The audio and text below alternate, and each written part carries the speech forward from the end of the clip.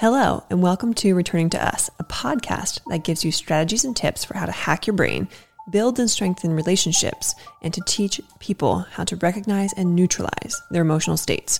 I'll discuss emotional intelligence and regulation, how food and exercise impact the body and brain, and share lessons from my own lived experiences.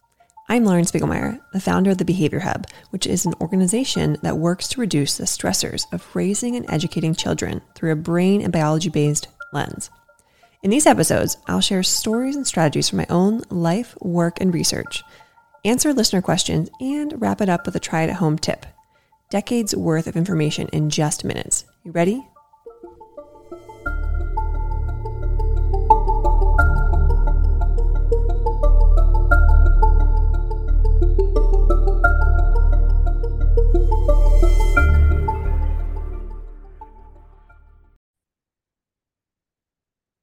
If you all have been with me for the last couple of episodes, we have been working through, I would call them parenting texts, parenting resources, but really they are education, child rearing, child raising. They kind of fall into all categories of things children, but they are a series of books that I've read through about or on the topic of either kind of international or non-Western parenting or ancient parenting. Some of the books I'm using and referencing here are Bringing Up Bebe, which is an account of an American in France. There's Young Parent, an American in German. There is The Danish Way, I believe it's called. There's Hunt, Gather, Parent, which is based on ancient parenting cultures. And another one is There Is No Bad Weather, which is a Scandinavian's account here in the Midwest. So I pulled some things I thought were really relevant and applied to some areas of struggle that we experience here as parents and as educators. So we've talked about cooperation, we've talked about behavior, emotions, punishments, consequences, resilience. And I want to go into kind of resilience, but also more self-esteem today. So if you want to learn more about emotions, behavior, cooperation, getting kids to listen, go back and listen to the last couple episodes. And if you want to learn more about how to build children's self-esteem and their resilience and kind of reduce a lot of the anxiety kids are experiencing, this is a great episode for you. So let's jump right in.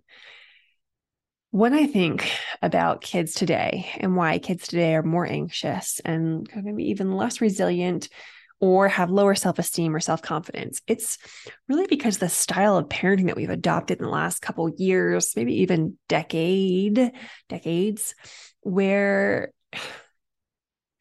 we've gone from that strict authoritarian to giving kids a little bit more control, but we are controlling them in different ways and we are kind of overprotecting them. And that likely comes from our own place of intrusive thoughts, anxiety, distrust, and ultimately this is where it leads us. When we raise children with this kind of authoritarian approach and command-based approach, I'm your parent, you must listen, I'm the adult, you must respect me. One, it doesn't show them respect first, and respect begets respect. And this really negatively impacts their self-esteem, their resilience, their self-knowledge, their self-confidence, self-worth, because we are constantly telling them what to do. We're not really allowing them to think for themselves, problem solve, fix issues, experience and work through scary things or hard or tough things. So there are a few things I want to share with you around this. One, in the book Hunt, Gather, Parent, Micheline, the author, talks about limiting yourself to 3 commands, 3 kind of maybe even redirections or requests per hour. Y'all, that may not sound very hard to you, but if you got your phone out and you recorded yourself, like if you brought up a voice memo or not even a voice memo, an audio recording, and you can download these apps for free. I use them a lot. You could turn it on for just 5 or 10 minutes and go about your business around your child, and then listen to that back later that day. I guarantee you are giving more than 3 commands in 1 hour. My guess is that you probably get 3 commands in the matter of 5 minutes, more than 3 commands. So listen to that back, try this practice, and then really try and limit yourself to 3 commands. So one way to do this might be like grab 3 sticky notes. And the moment you give a command, you put a sticky note up somewhere on the wall, on the counter. And when you hit those 3 commands and you put those 3 sticky notes up for the next however many minutes until you reach that hour, you cannot make any commands. And it is hard.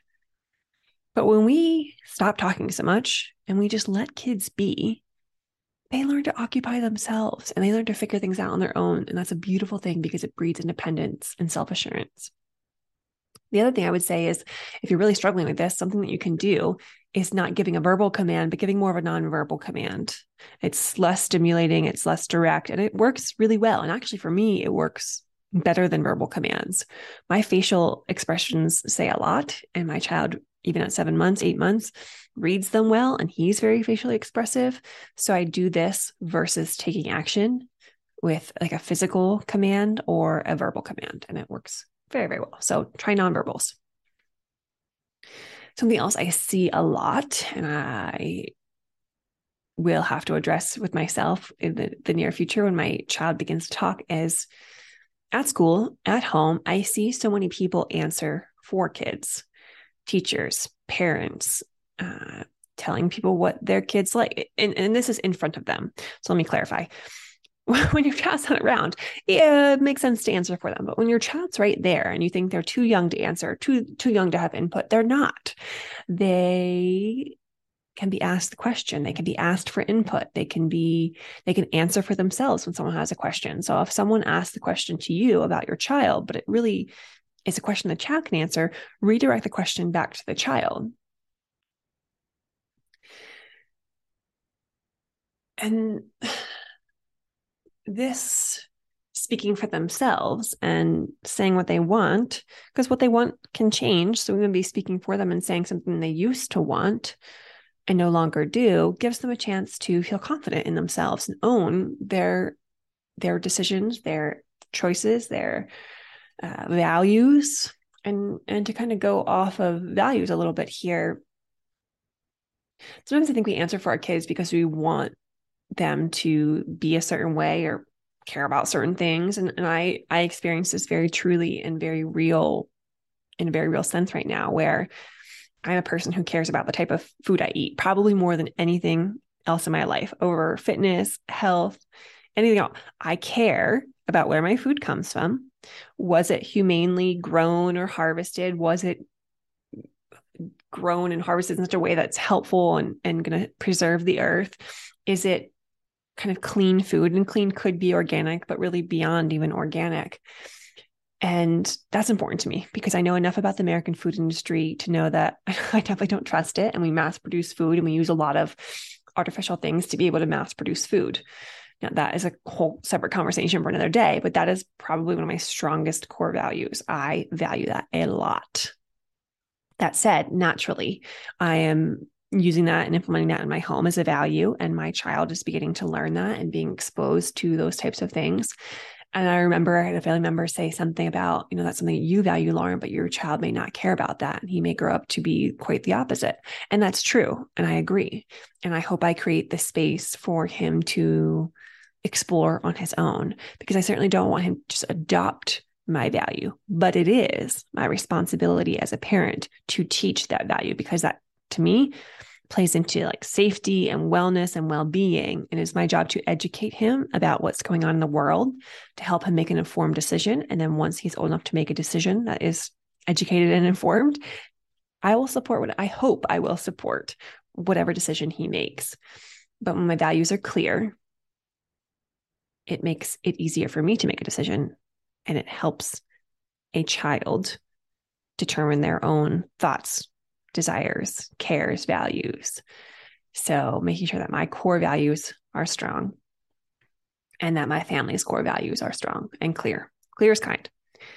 Okay, so how do we kind of let kids speak for themselves? How do we breed kind of more mature, self-assured kids. Here's some examples of things I've seen, read about, heard about, where I'm like, a child of insert whatever age could do this. One is get their own taxi, Lyft, Uber, train, whatever it is. Teaching kids to have the independence to do this. I know I have a friend who has a 16-year-old who's not yet driving, and she will just constantly order him Ubers. I mean, at 16, my feeling is if he's going to become self-confident, self-assured, he needs to be taught how to order his own Uber, be set up with the app. I might be paying for it, but I want him to be able to do that himself. And especially at that age. Another thing that kids can do, especially young kids, they can order their own food. We don't always need to speak for them. He'll have, whatever, insert off the menu. Let them speak for themselves. Let them speak up. Let them, be proud and own their choice.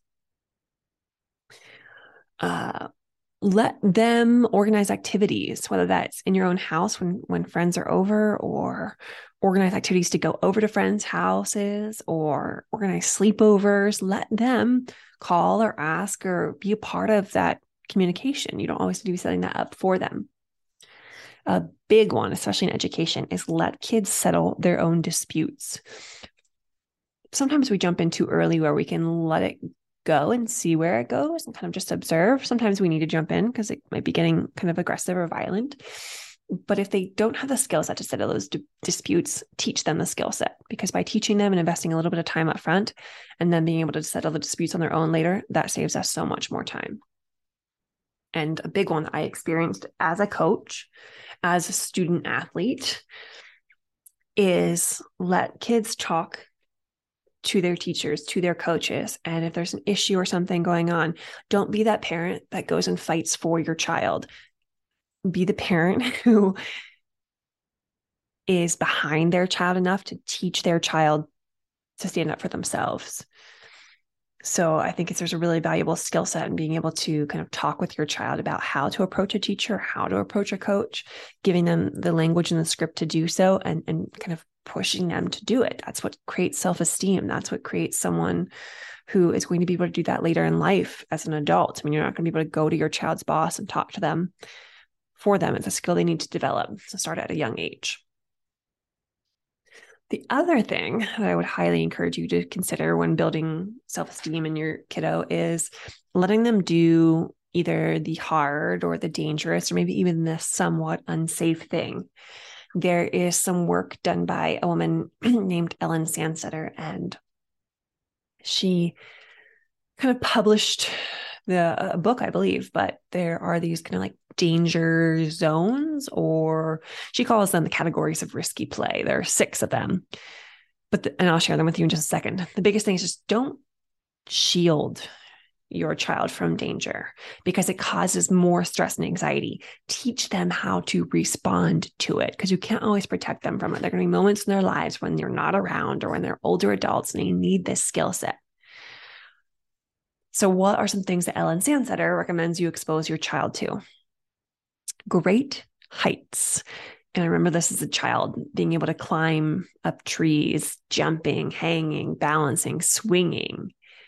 And I remember there's a picture of me. I'm like 3.5, maybe 4. I'm like way up in the top of this tree. My family wasn't watching. I climbed way up. And I don't remember if anyone freaked out, but I don't think they did, because I don't have anxiety about doing that as an adult, or I don't remember that moment being like an anxious moment. Instead, they let me get back down and they watched me do so. And that created a lot of self-esteem. I had the self-confidence to do that and do it safely and successfully. And it's unlikely that your child's going to fall and get severely injured. We are biological beings who had to do that way, way, way long time ago to kind of make ourselves safe. We had to climb things. So we do have that innate skill. So there is a chance of risk of injury from falling, but it's unlikely. And maybe considering, is it worth that risk because of what the student will gain? Everything else doesn't need to be a tree. It can be something like monkey bars and just supporting and scaffolding out the ability to do that. So helping your child get more comfortable with that. Okay, let's keep going. Rapid speeds. So running really, really fast, or sliding down a slide, or swinging kind of really, really fast, or sledding, or bicycling, even like roller skating, ice skating, or like those spinners or spinny things. Again, kids can get injured. And if we teach them how to do this the right way and well and safely, they will actually gain a lot of confidence.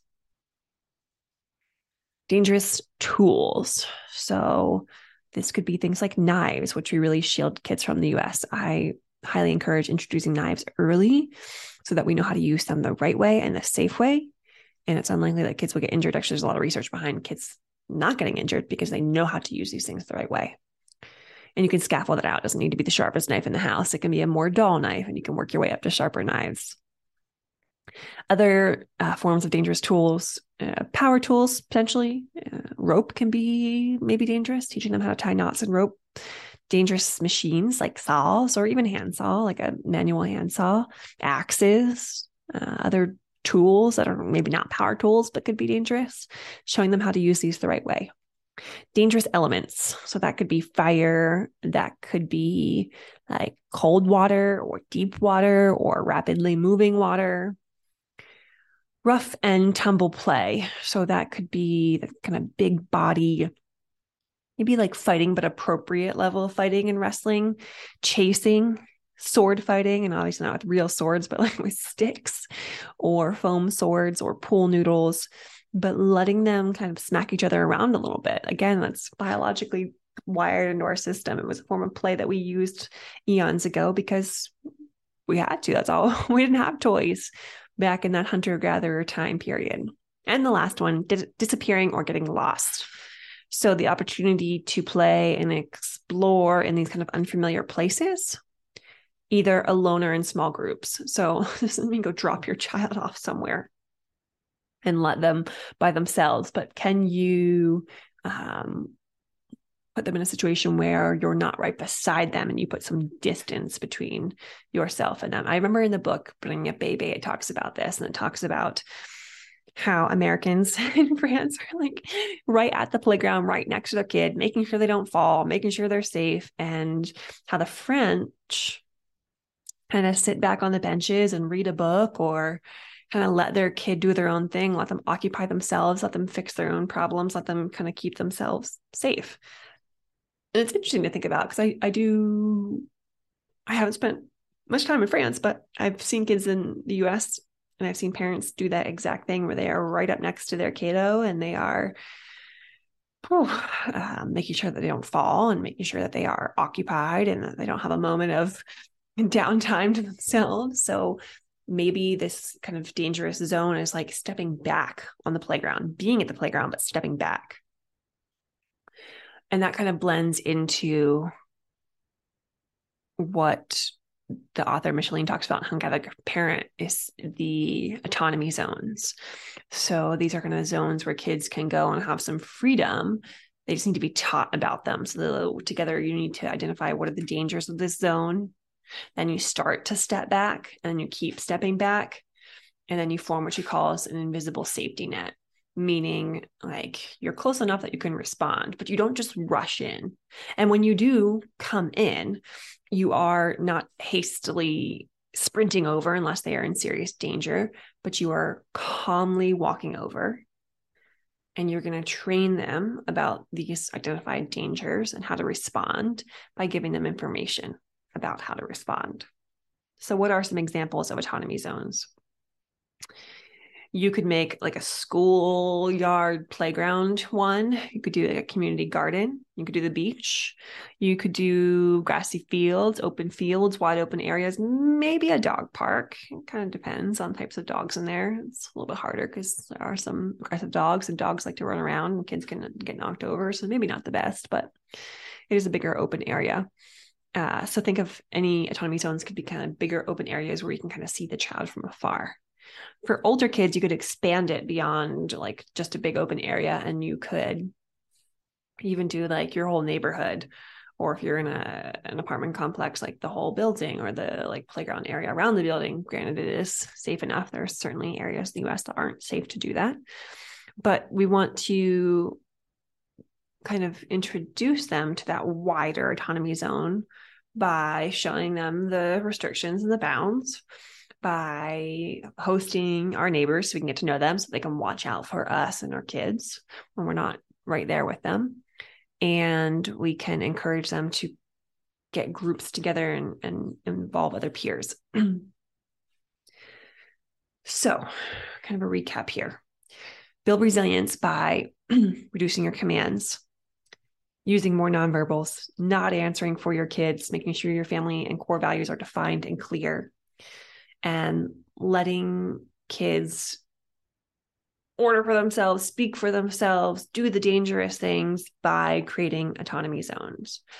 And I could say one other example that's coming to mind from my own life. We have an 8-month-old starting to crawl, just about ready to walk, has a walker that he likes to move around in. And as we watch and see him get into stuff like ripping leaves off my giant, beautiful plants and pulling clay bowls off of lower hanging shelves, my desire is not to just remove all those dangerous things or things that can get broken or things that can be torn, like my plants that I love so dearly, but instead to teach him kind of the dangers or the safety or the expectations around that.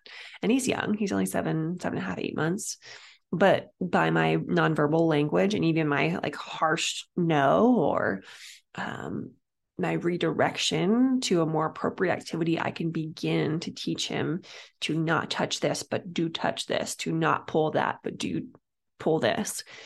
And by doing so, I don't have to remove every single thing and safeguard my whole house. I can teach him what is appropriate and not appropriate to play with, even as early as 7 and 8 months old. So give it a shot, try one of those things, see how it feels. It's going to be uncomfortable at first because it's not our norm, but it does have a lot of perks and benefits by making kids more self-assured, their self-esteem is higher, and just gives us more freedom too. That takes us to today's listener question, which is kids are really stressed out and tired and they are having trouble regulating their emotions. What do we do? My first response is when kids are having trouble regulating their emotions, it means that their emotional brain area is bigger and stronger, more muscular, if you will, than the thinking brain. So my first thought is let's start exercising and using the thinking brain more. So I would use or integrate more what I would call like prefrontal cortex executive functioning activities, and that grows the thinking brain. So think of any game or activity that requires a child to think before they act. It slows them down. Any slow moving activity, so meditation, mindfulness activities, logical games, organizing games, sorting games, matching games, things like Jenga, Twister, Kerplunk, Don't Break the Ice. They all require you to think before acting. I might also try and help them begin to identify what stress and anxiety feels like in my body. Is my chest tight? Does my throat restrict? Does my shoulder area get more tense and tight? Does my stomach hurt? What are the signs, physiological signs in my body? And when I feel those things, what can I do after I name it? Name the feeling that tames it. What can I do to flip the energy? How can I get back to equilibrium? And that's probably one of those mindfulness prefrontal cortex activities. The other thing I would highly encourage is just counterbalance. If there's a lot of stress and exhaustion, what can we do? We can slow down. We can get outside more. We can get into nature. We can do more mindful activities and less tech, screen, commitments to things after school. Slow kids down. To wrap up the show, I'm going to give you our try it at home tip, which is consider natural light versus darkness and how that impacts your ability to get into a rested state or kids to get into a rested state or more alert state. Natural light, bright natural light, not artificial, not those big fluorescent bulbs, but natural sunlight through a window releases serotonin. It calms us, but it also makes us more alert versus a shaded, darker area is going to release melatonin, which is going to make us more low energy, subdued, even possibly more groggy and entering into that tired state. So if you want kids' energy to come back down, use more darkness, more shaded area, turn off the lights, close the blinds. If you want kids to be more alert, open the windows, let in the light, put them in a place in the room that has more light. Same for yourself as an adult. All right, that's it for today's episode of Returning to Us podcast. Remember our try it at home tip, using real natural light and darkness to your advantage. And if you are looking for more support in the area or areas of stress, trauma, behavior, or the brain, I would love to be a part of that learning journey. The Behavior Hub offers a range of supports, from coaching groups to online trainings to even online courses with university credit. So if you want to learn more, just shoot me a message on the Behavior Hub's website or text me at 717-693-7744. And don't remember to lock in what you learned by either trying it right away or commenting below how it went or what you're going to try or where you're stuck, and we'll tackle it together. Until next episode, I am Lauren Spiegelmeier, and thanks for joining me.